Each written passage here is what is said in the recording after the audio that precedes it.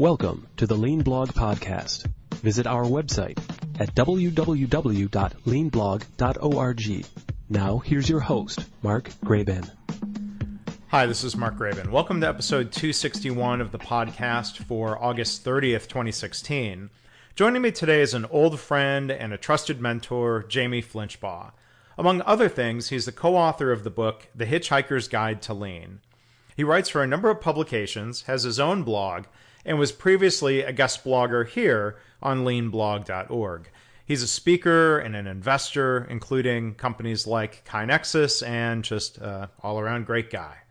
Now, Jamie was previously a guest on episodes number 5, 6, 10, 50, and 64. We're long overdue for another one. This episode is intentionally more conversational than most, with no more of a plan coming into it, than me asking Jamie what's new. So I hope you'll enjoy the chat that we had and the issues that are raised and discussed. Jamie's also in the process of doing the final editing of a chapter for the book Practicing Lean, so I'm happy to be adding that to the book in the near future. Jamie is also going to be giving a keynote talk at our upcoming KaiNexus user conference. So to find links to all of that, including the old episodes, go to leanblog.org/261. So today's podcast is going to be a little bit different than most. Normally there is sort of diligent planning of teeing up some questions, and while I keep things conversational with our guests, we're going to do something a little bit different today with our good friend Jamie Flinchbaugh. Hey, Jamie, thanks for being here. Thanks for having me. So what we're going to do different today, and Jamie and I have kind of pretty specifically said, we're going to do just kind of a free-form, open conversation. We know each other pretty well, and I think we'll have a good chat here. So just to tee things up, Jamie, what are you thinking about these days? What are some things you've been working on? Well, I've had some opportunities to reflect. I spent 15 years with Andy Carlino in the Lean Learning Center, and now that I've left and looking at what else I'm doing, it gives me a chance to reflect on what's working, what's not working in the Lean world. Not just the Lean consulting world, but the Lean world in general. So kind of a big step back and drawing some conclusions around where companies and organizations are with their Lean journeys, and also where the support infrastructure is for the Lean journey. I mean, I guess it's sort of a Lean style to start with the problems first. What's something in that category of, kind of broadly speaking, what's not working in the Lean world in certain instances? We can come back and talk about things that are working, but what's something you see that's not working? Well, I think one thing that's not working is we've been too focused on training versus practice. And training is necessary. Training is good. How do you learn these things without some training mechanism? But too much of the plans are really based heavily on training first. And I've said for a long time, you first need your application plan. What are you trying to do? What skill sets? What areas? Before you start building your training plan. But as I really look around, I see that we're almost further down the wrong path on a lot of applications. So, we train people without a clear expectation, the ability to support them. Yeah. And so, we've seen that with organizations over the years, but it's one that I haven't seen get a whole lot better. Yeah. I would say, I think, training, to me, it's in that category of necessary, but not fully sufficient. I think I see a lot of, in the healthcare land, the tone, or sometimes even very directly stated from executives, is they think Lean is all about training the employees, because it must be the employees are the problem. They're not being Lean, so we'll train them, and now they're going to be Lean. I'm like, well, wait a minute, it's not. No, I don't think right. That's not really it. Like what maybe it kind of falls along the lines of not defining a problem statement. Say, well, somebody said Lean training. They said Lean was good, and our mental model says we learn stuff through training, so I'm going to hire a trainer. I see a lot of that. Absolutely. Yeah, it's the first thought, and it's easy to package, and there's benefits, as Sure. said, to training. Is it's easy to control, it's very scalable. There's a lot of benefits, but we've just been too centered on that. And I think one extension of that point that really gets to one of my other conclusions is that we've really done still a relatively poor job of integrating the lean mindset into the daily rhythm of the organization. And I don't mean just the ability to see waste and solve problems and do problem solving, but we still do everything still has lean in front of it as a denominator that says, well, here's the lean newsletter instead of just the communication plan, and here's a lean training instead of just the manager training, and we still have said lots of lean steering committees instead of just the executive management team and their planning around how they lead the cultural transformation of the organization. And so getting this into the daily fabric and saying, what do we need to do to lean, and then where does it fit from a touch point, from a cadence, from a decision-making rights, where does it fit in the organization? Yeah. And that integration, I think, is still many steps away. Yeah. I mean, I think, there's difficult transitions from awareness to practice to understanding, trying to work toward mastery, but then also trying to go for, transitions from lean being something new and almost by definition having to be a program, and transitioning or trying to, is it a matter of managing a transition or just waiting until it becomes the way we do things around here? A lot of organizations don't make those jumps, unfortunately. Yeah, they don't, and a lot of those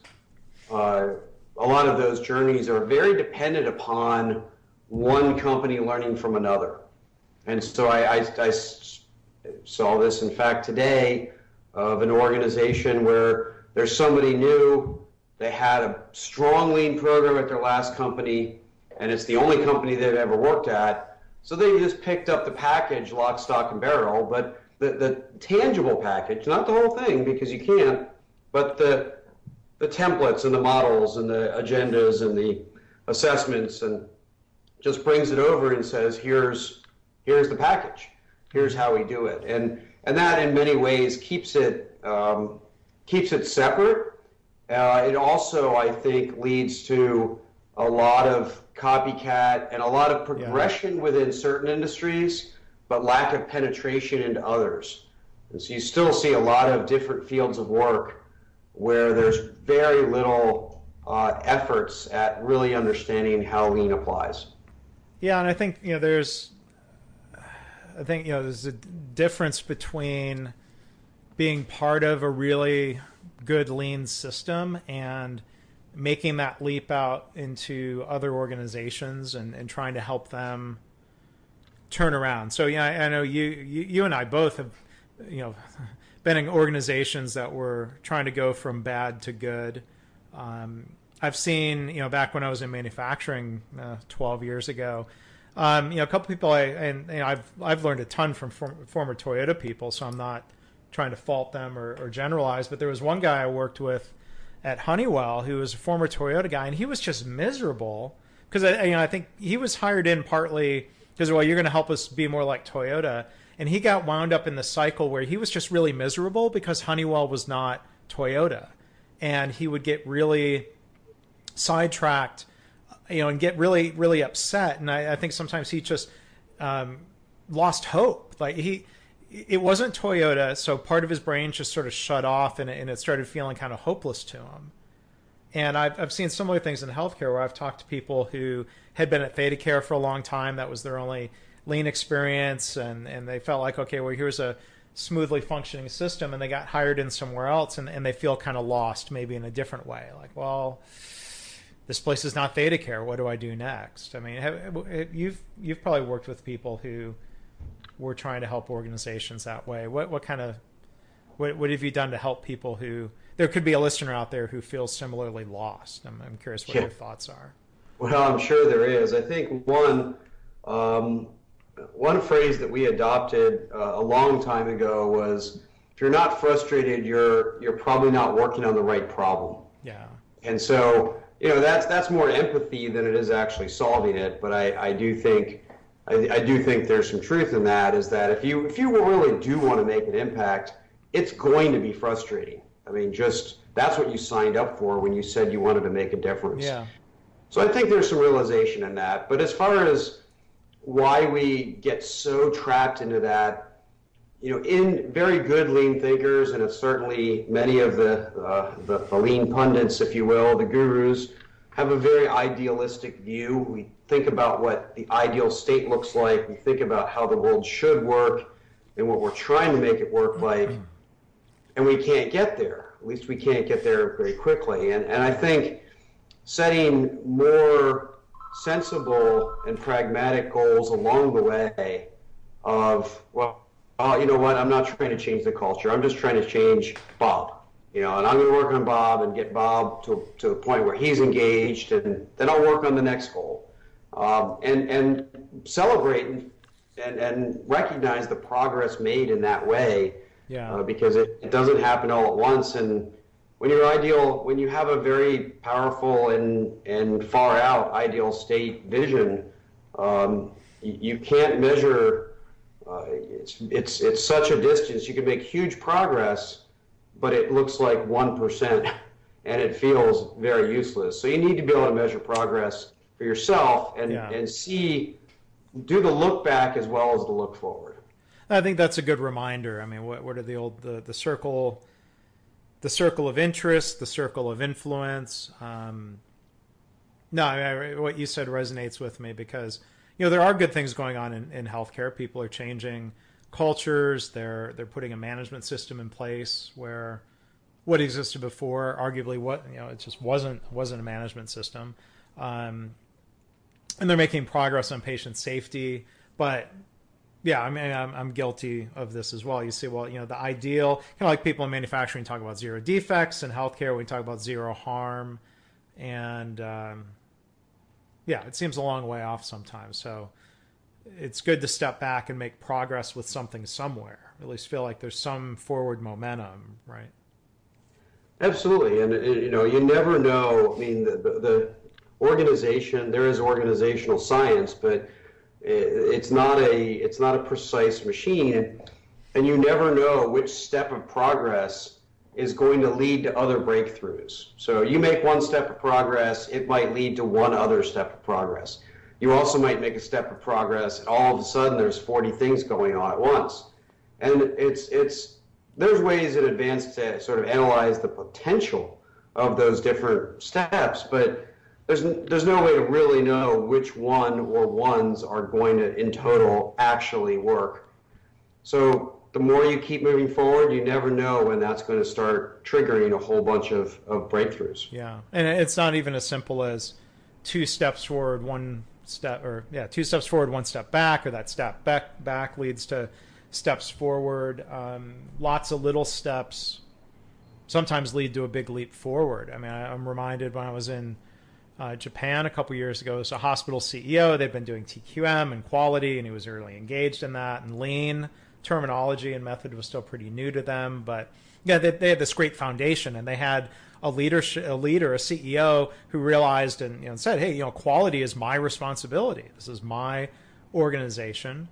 And he was talking about this approach. He was basically saying this sounded like the U.S. He said, innovation is really a trendy thing to talk about here in Japan, but you can't really plan to innovate. All you can do is do lots and lots of improvement, and you stumble across innovation, which seems really like kind of the classic Kaizen message. It's not even lots of little ideas lead to a big impact, but little ideas sometimes, striving for little ideas, you stumble across a big idea occasionally. I thought it was a really interesting point that he made.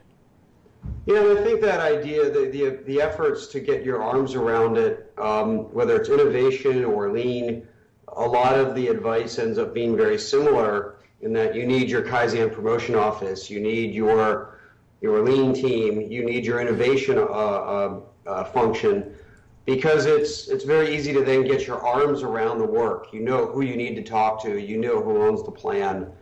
And I think in some ways it's one of the failures of outside organizations, consultants, educators, gurus, because we can't touch every part of the organization. It is it's too nebulous, it's too large, it's too little bandwidth. And I'm not saying that those are bad things to have, a Kaizen promotion office or a lean team. No. It's not that they're bad things to have, it's just that we try to channel so much of the efforts through one set of resources. And that's not the embodiment of your lean journey. Yeah, I mean, I think, Kaizen promotion office or lean department, I think to me it comes back to that theme of necessary but not sufficient, where sometimes people overly rely on that department. Anytime there's a problem, well, write up a charter, send it to the lean department, and they're maybe shortchanging the process of trying to build capabilities. Now, the lean team may come in and say, well, our goal is not just to solve this for you, but to build capabilities. If they're a good lean team, but I guess if we're making someone's taking notes here, there can be an over reliance on training. There can be an over reliance on the KPO or the lean office. There can be an over reliance on lean events. I mean, I guess there's these are old stories, I guess, or cautionary tales, even from manufacturing. I see people doing that in healthcare, even. Yeah, absolutely. It's they aren't necessarily new problems. It's just how far have we made progress on getting past them, and they'll always be there to some degree. But we need to. I think we do need some creative solutions and some different approaches to start thinking about them differently. Yeah. Well, so let's shift and I think we've pointed out, kind of in the spirit of continuous improvement, what are some things that we see are a problem, you and I individually and listeners as individuals, we can do something about some of those problems or concerns, turn that into improvement or a better path. But if I'm curious from your reflection, I mean, what are some things that you see that are working, or is there any trends that kind of excite you about what you see going on out there in the practice of lean?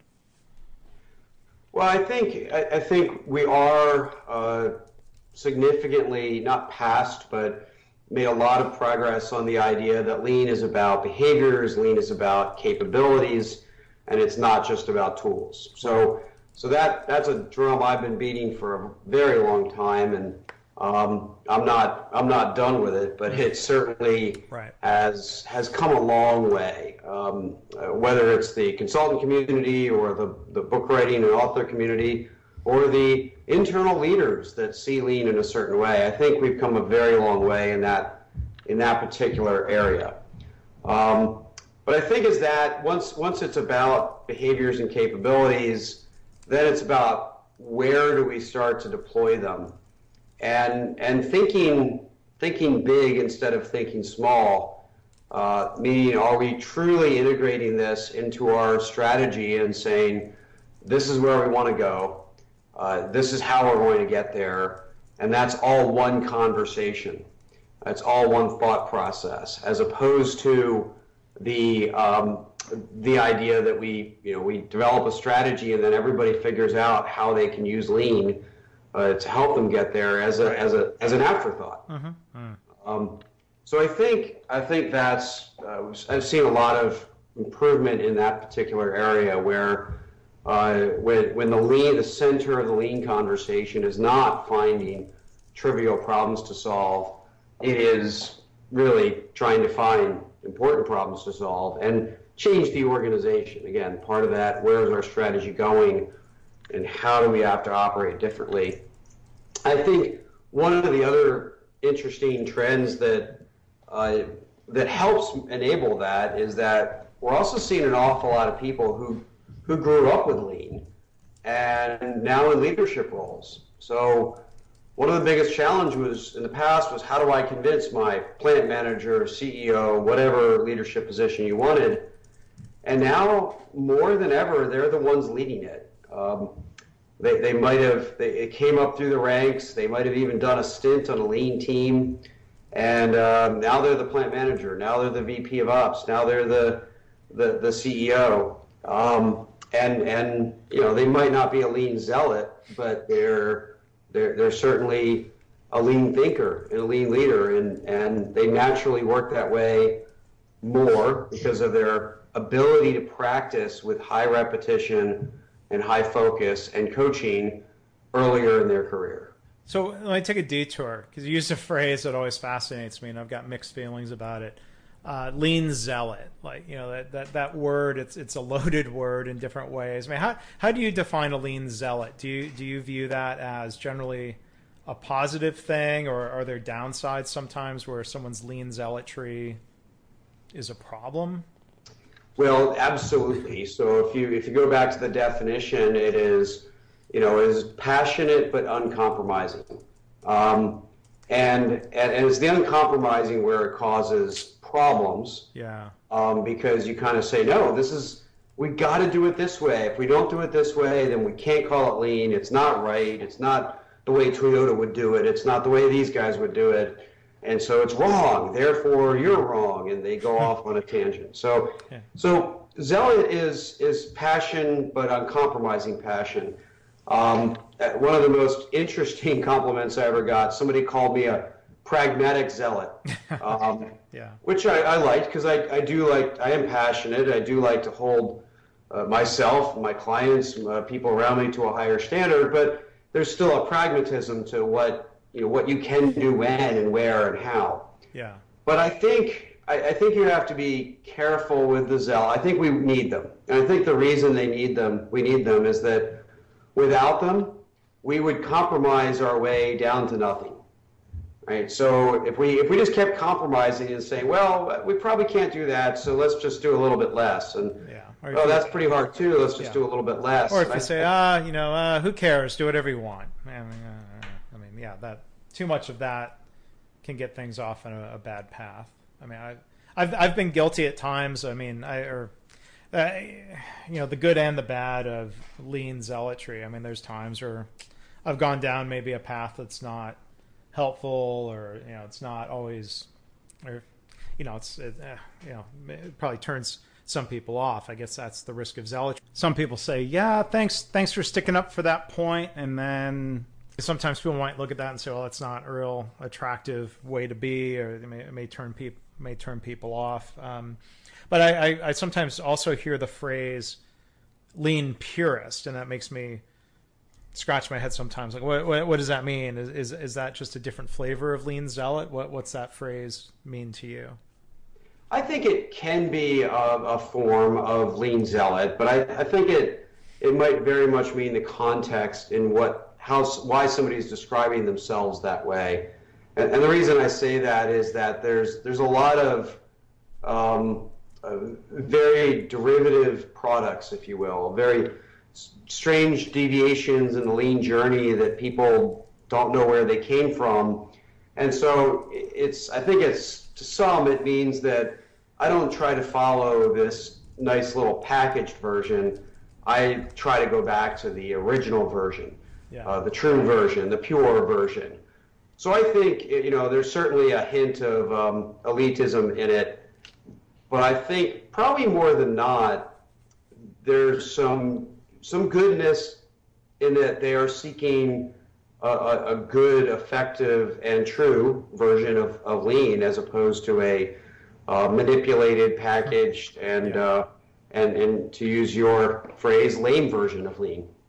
As the acronym, for those who aren't familiar with my incredibly awkward acronym, LAME. Lean as misguidedly executed, or lean as mistakenly explained. I mean, you're making me reflect a little bit, and I think I do get a bit zealous when I hear people say, and I've blogged about this a bunch, I won't go on and on about it now, but when people in the Lean Six Sigma crowd say, lean is for speed and you need Six Sigma for quality. I'm like, well, wait a minute. I think that's demonstrably a false statement.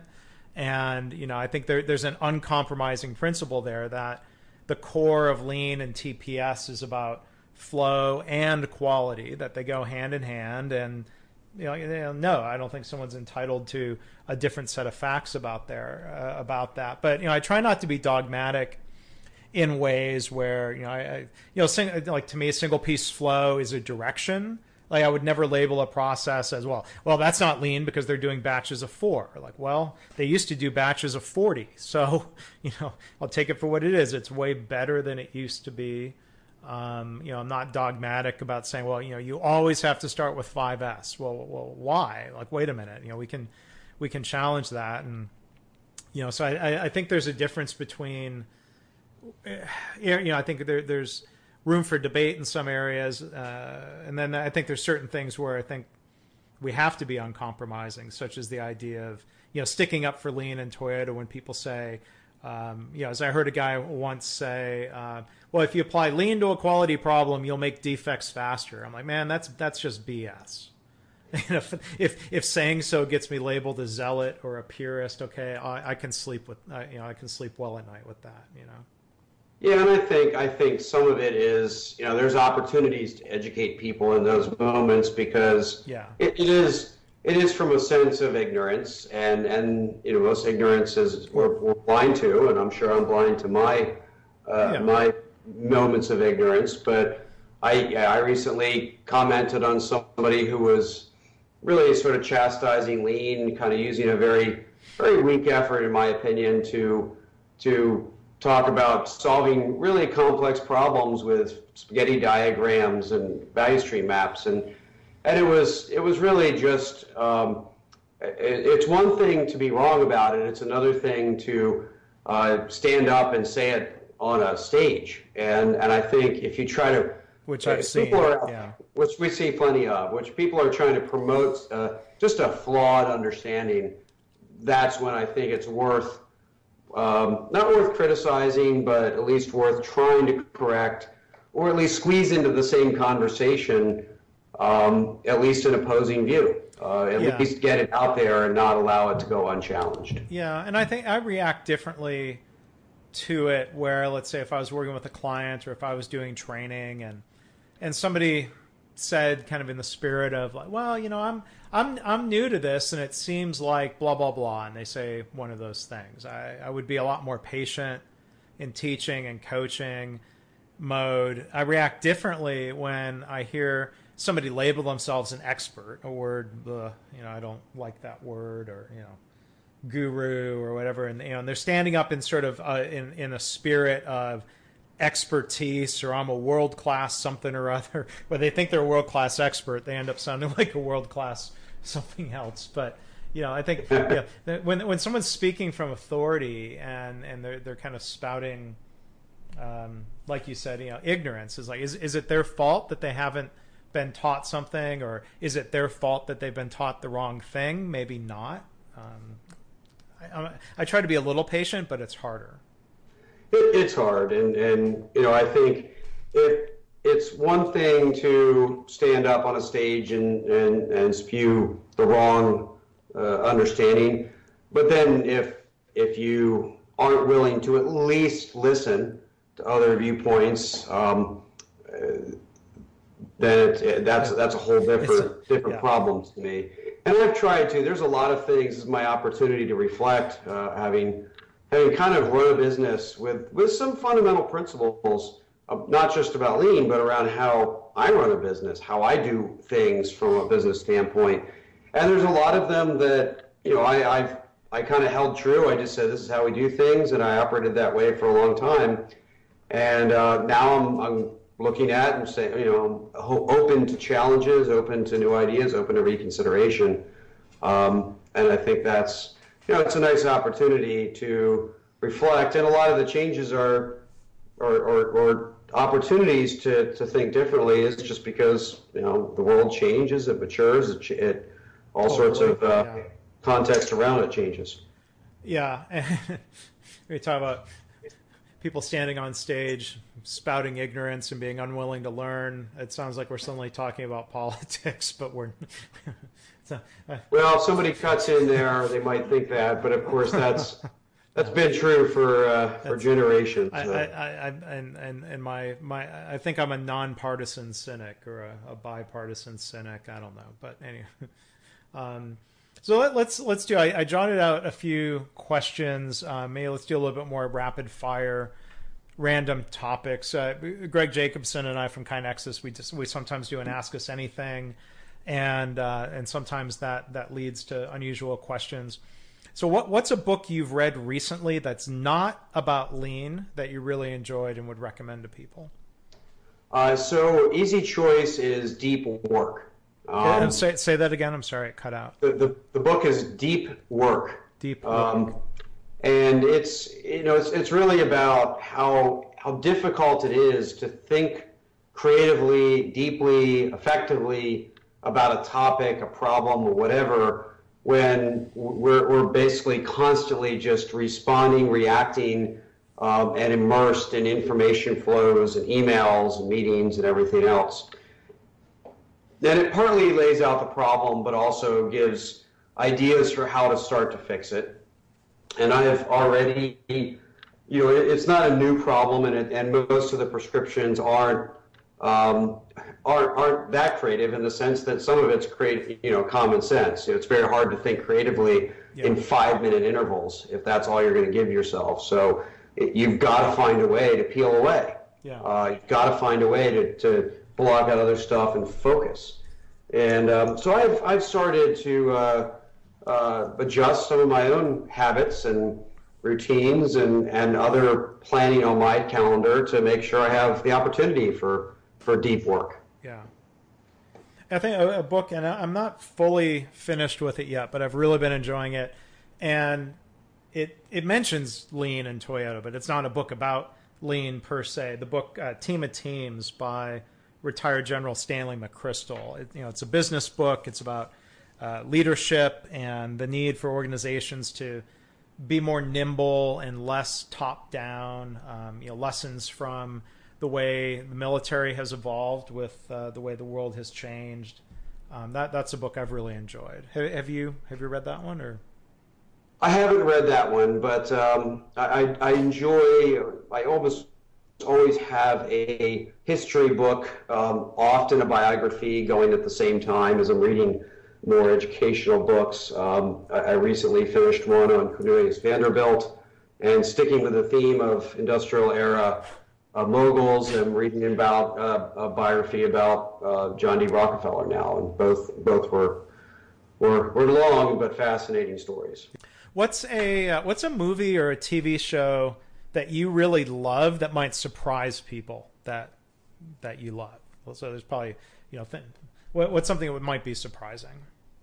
I'm not. That's a tough one. I do like things like The Prophet on CNBC. Well, that probably wouldn't surprise people. Which wouldn't surprise people, right? So I love Bar Rescue. That probably doesn't surprise people either. Probably not. So that's a tough one. Of what would surprise people. I don't tend to watch a whole lot of television anymore. Boy, a movie. A lot of people that know me know I like soccer. But there's a movie. It's hard to find good movies about soccer, but there's one that's also a historical movie called The Damned United. Yeah. It's been out a long time. It's about Brian Clough in England and his turmoil going through matching up his ego with owners of clubs, and it's a fairly profane movie, but an interesting story, especially knowing some of the context that led into it. Yeah, well, you did a good job coming up with an answer, because I was struggling. I was listening to what you were saying, but I was also thinking, gosh, how would I answer that? You can say that doesn't surprise anyone. My favorite movie of all time is it created the genre of the fake mock documentary. This Is Spinal Tap. Is my favorite movie. I've probably watched it 100 times, and every time I watch it, there's some little detail that makes me laugh in a different way than the other 99 times I've watched that movie. It's been a long time since I saw that one. I think it holds up. It's from 30 years ago, but I think that's one that holds up well. You mentioned soccer. I was going to ask you, and I have no answer for this because I've never played soccer other than on the playground in elementary school, and I don't have kids. You spent a lot of time playing and coaching and watching soccer. Is there a lesson from coaching your kids about leadership or anything that you would pass on to people? Well, there's a lot. I've actually been thinking more about this lately, partly just to advance my own coaching mindset, but also just because I've liked to integrate those two worlds a bit. So working on an article that lays out one of the leadership models I use and examples from coaching. But I'd say the biggest thing for me is really being able to check your decisions against your intentions.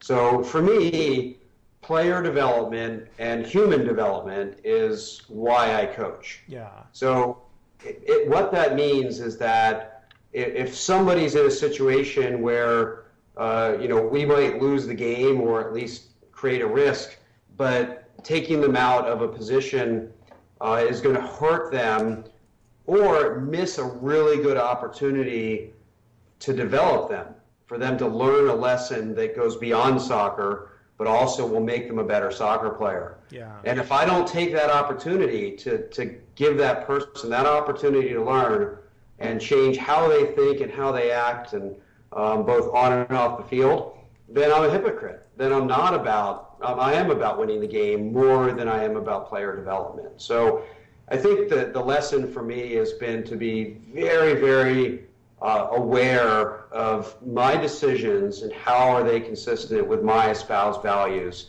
which is first and foremost about player and human development.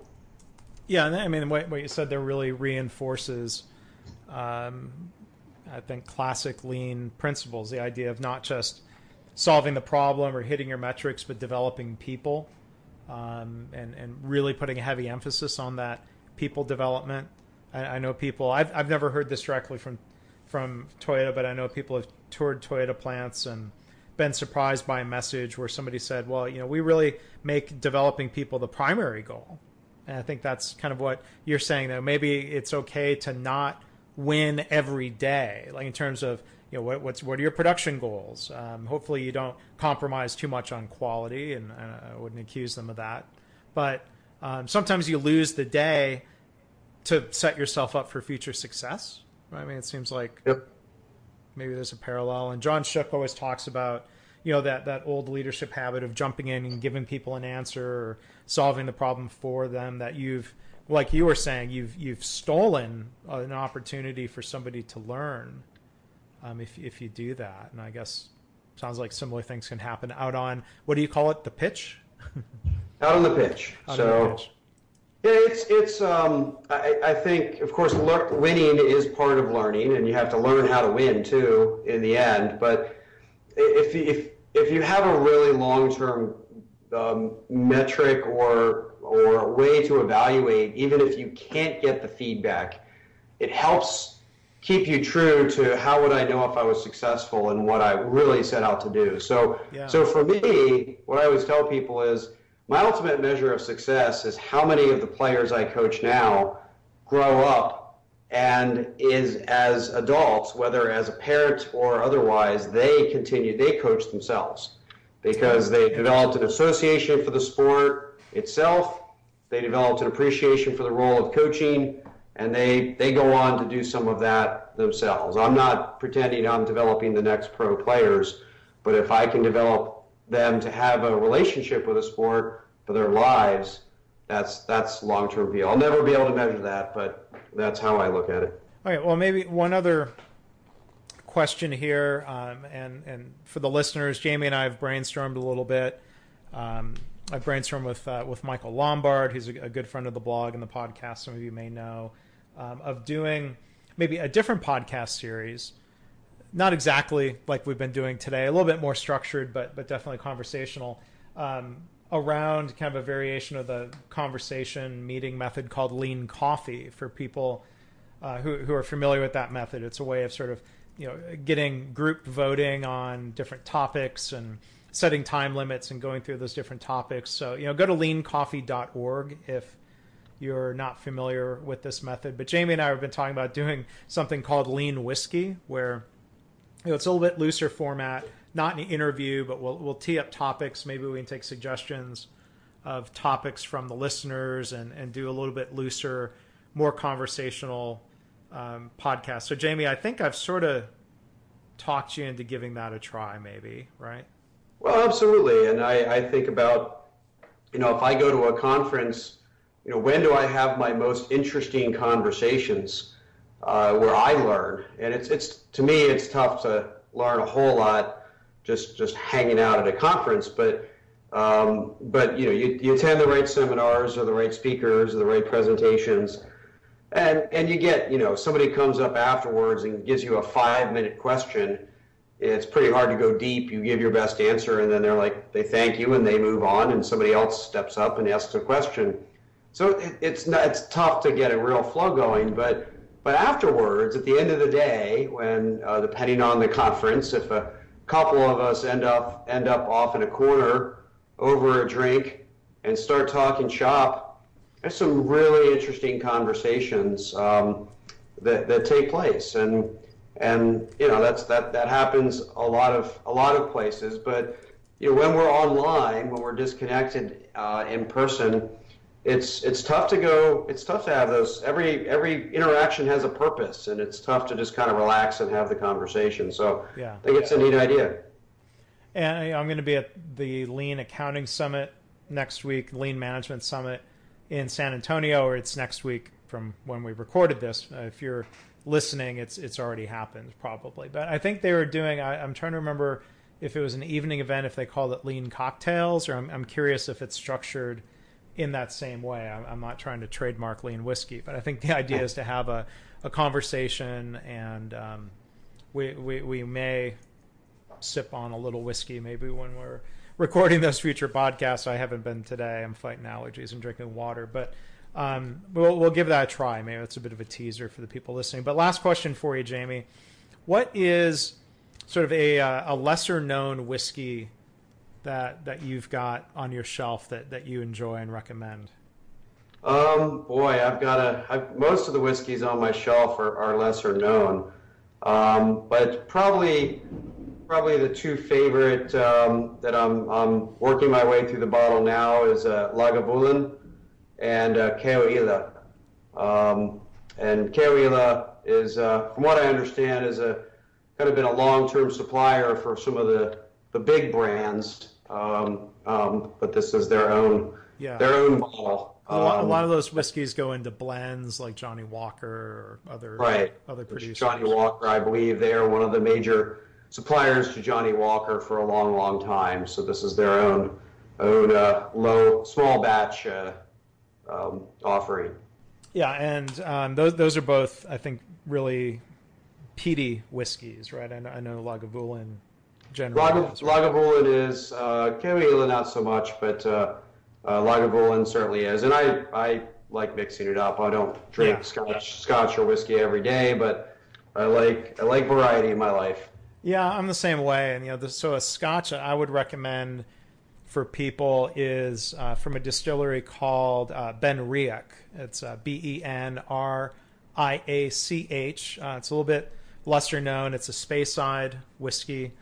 They've got a number of varieties, and you can find it sometimes at a better liquor store or a bar. But I'll also make a recommendation. Occasionally, I like drinking, bourbon, which is of course, by definition, an American product, and not necessarily from Kentucky. So there is a Texas producer. I've blogged about them, and I'll make a plug. It's called Garrison Brothers. They make what is legally classified, federal designation, straight bourbon whiskey, even though it's made in Texas. And I really enjoy the product and the people there, and I've gotten to participate in the process, which I've blogged about recently too. So that's my other recommendation.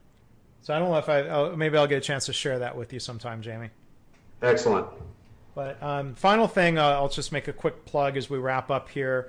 I think I used the phrase practicing lean earlier.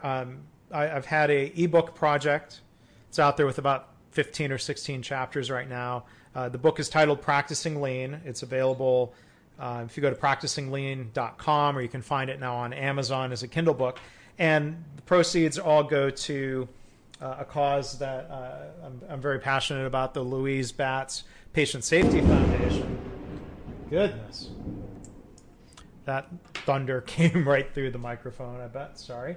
But that book has been kind of a labor of love of people writing chapters about their early days of lean. And Jamie Flinchbaugh here is finishing up a chapter contribution to that book. So for those of you who have already bought the book, you'll get that update with Jamie's chapter. And if you haven't bought it yet, maybe Jamie's participation will get you into that. But give a quick 30-second preview of your chapter, if that's possible, Jamie.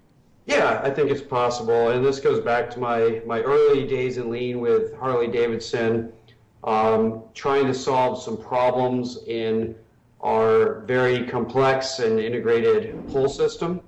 Did some very deep dive observation, and in the chapter tried to share some of the lessons from that observation, and how it really affected my lean life, my lean mindset as I've gone forward. Yeah, so it's a great chapter, and I'm looking forward to that being part of the book. And I'm looking forward to doing some more podcasts with you, Jamie. I always enjoy talking with you, and I think it's good we can share that with an audience. Excellent. I always like being involved. You've truly been sort of a curator of the lean community in many ways, finding things, sharing them, and keeping us all engaged. So I appreciate coming on anytime I can. Yeah, and I just want to remind people, thank you for that, Jamie. I was going to remind people that Jamie and I are going to cross paths in early November. For those of you who are KaiNexus customers who are listening to this, we are doing our second annual KaiNexus user conference, and Jamie and I are both going to be, we're kind of bookending the first day with sharing some thoughts and in talks that we're each giving. So we definitely encourage people go. You can just do a Google search for KaiNexus User Conference if you are a customer, or if you've been talking to us or working with us. I hope you will check that out. So Jamie, thanks again for doing that, and thanks again for having a good conversation today. Thanks for having me. I enjoyed it. Thanks for listening. This has been the Lean Blog Podcast. For lean news and commentary updated daily, visit www.leanblog.org. If you have any questions or comments about this podcast, email Mark at leanpodcast@gmail.com.